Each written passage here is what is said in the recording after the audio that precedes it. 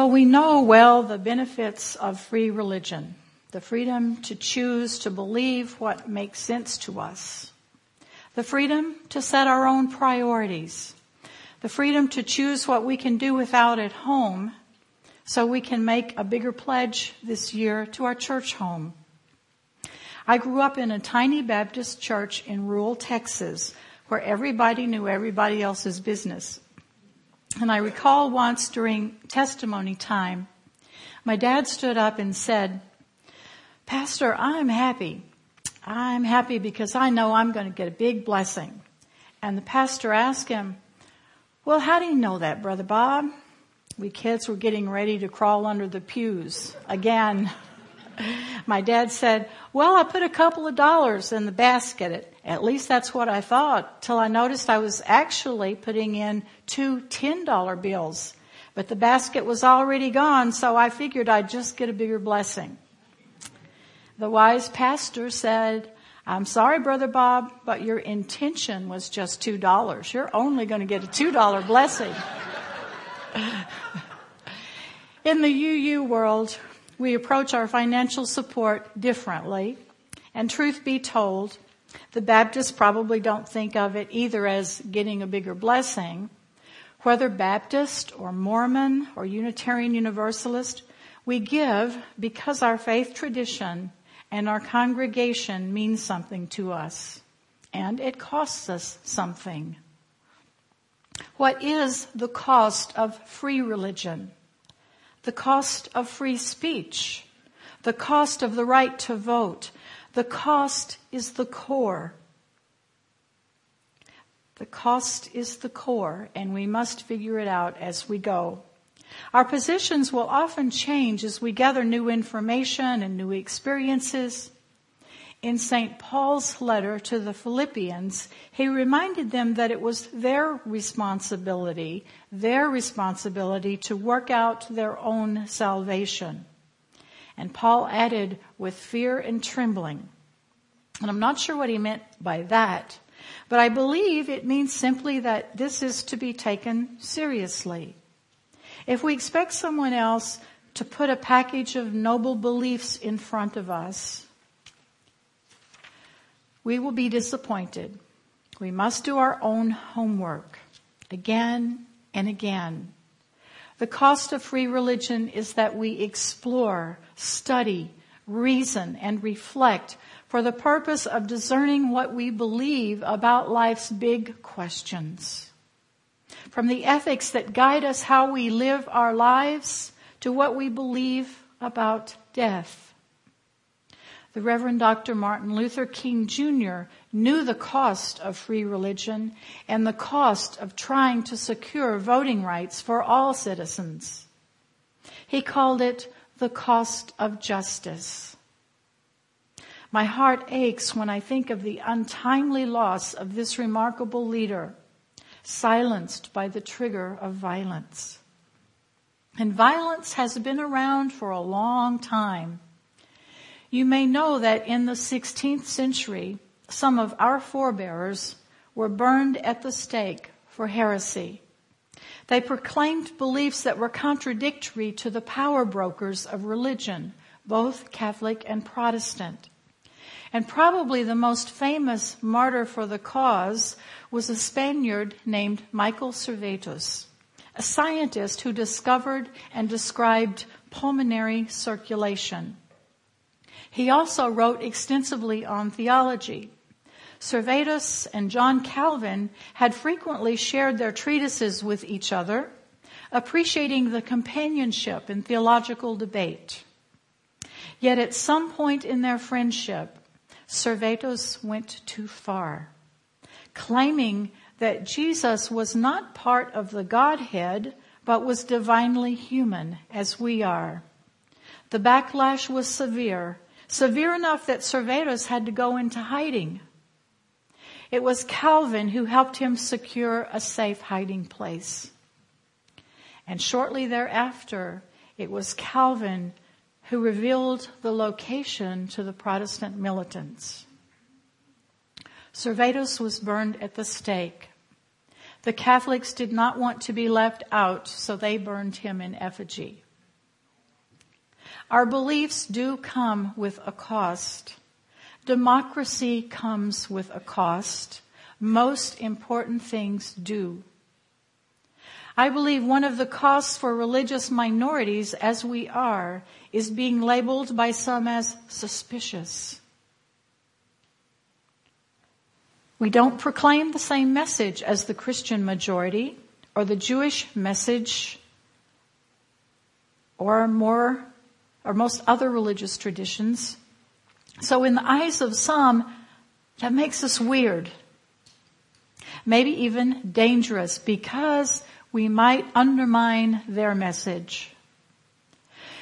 You may remember when a few years ago a gunman walked into the Unitarian Universalist Church in Knoxville, Tennessee, with his guitar case, opened the guitar case and opened fire on the rehearsal for a children's musical.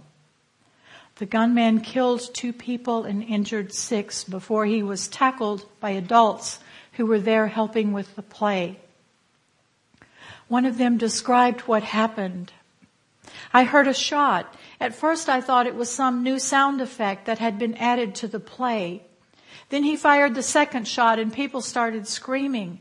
I rushed at him. He was down on the floor with his arms pinned in 2 or 3 seconds. That story could have played out in any church, mosque, synagogue, or temple.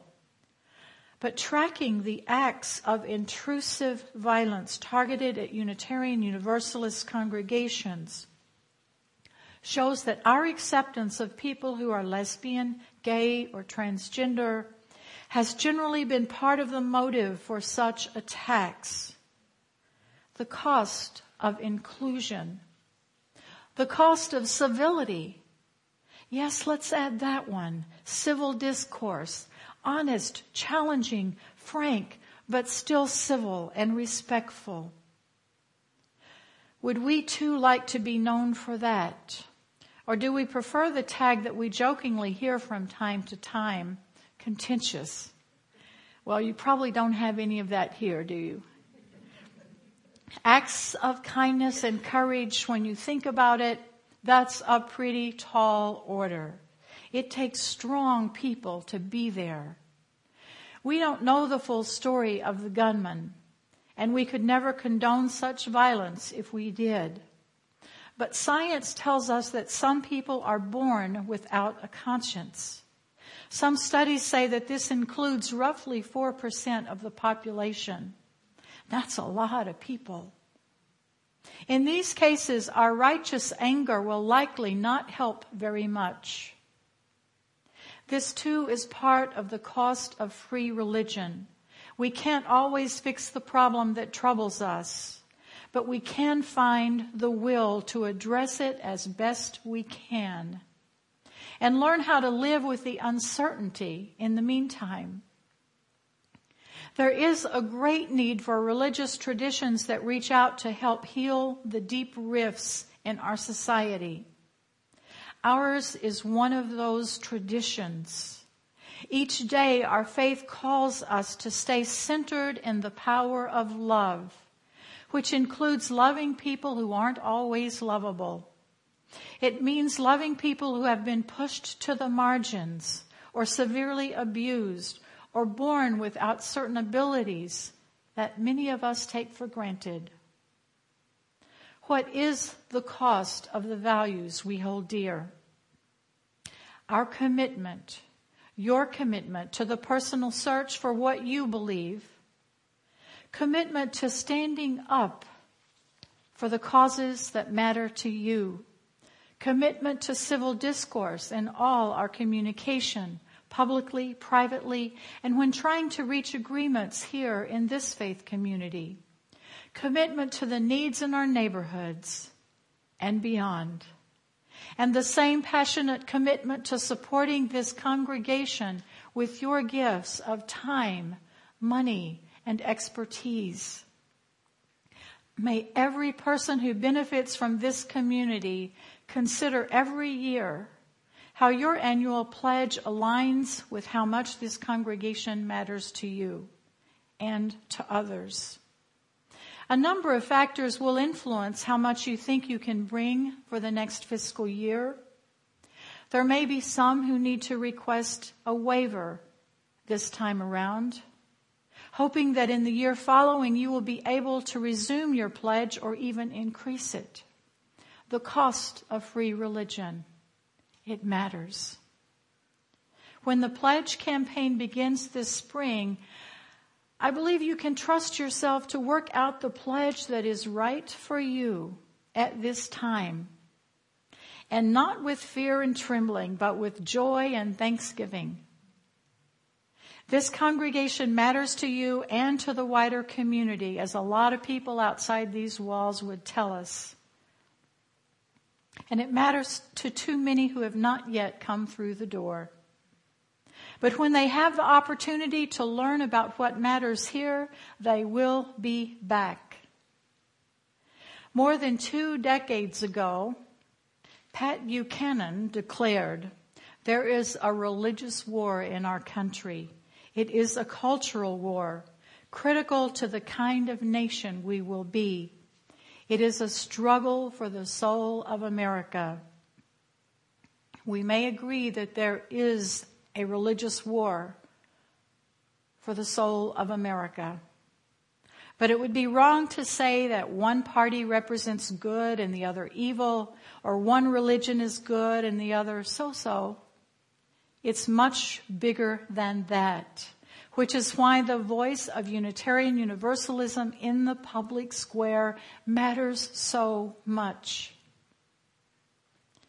And I believe that it also matters that you make the commitment to become a member if you value what this historic church and its people mean to Kalamazoo and surrounding areas, as you have done this morning.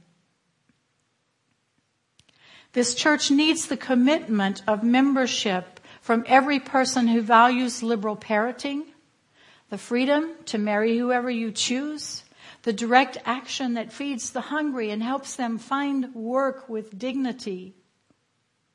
The wider movement of progressive religion beyond this church needs your commitment to justice, equity, and compassion. And when you sign up as a Unitarian Universalist, that doesn't change anything about what you believe, but it changes something about your commitment to be an integral part of the whole. We can be more than we are. Yes, we can.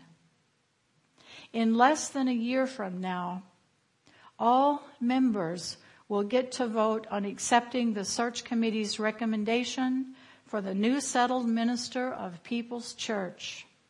And this is a big deal. Being an RE affiliate does not allow you to vote unless you are also a member who has signed the historic bond of union.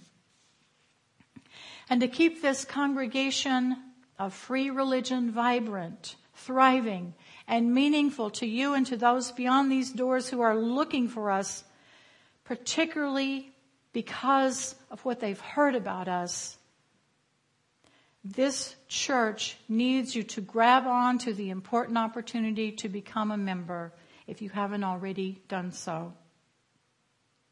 And not just for the opportunity to vote for the new minister, but also to vote for new leaders who will be stepping up to serve on the nominating committee and search committee and other important leadership capacities. The congregational polity of our free religion honors and asks for the wise counsel of every member. This is the beauty and the boldness of our tradition. We really want to know what you think, what you envision. 2 weeks after the Knoxville shooting, the Unitarian Universalist Association ran a full-page ad in the New York Times with a headline that read, "Our doors and our hearts will remain open. We will not give in to fear. We will meet hatred with love. We will continue to work for justice. Our hearts and the doors of our more than 1,000 Unitarian Universalist congregations nationwide remain open. Unitarian Universalists stand on the side of love. We invite you to stand with us. We invite you to stand with us. It's hard to close when I'm thinking about those who are looking for a place like this, because I was in my 40s before I knew there was such a thing as Unitarian Universalism. I know how important it is to find something this precious. I close by acknowledging that we are humans wrestling with the love and hate in our own hearts, wrestling with our own illness and wholeness. How can we as people with limitations help our nation err on the side of love? Martin Luther King gave all he had to do just that. It cost him greatly. It cost the whole country greatly, but it mattered. We too stand with love, and we stand for justice, and we work for justice. And even if we are not great orators or revered trailblazers, we can give something. What will we give to help love and justice roll down like waters, and peace like an ever-flowing stream? And what will be gained from our giving?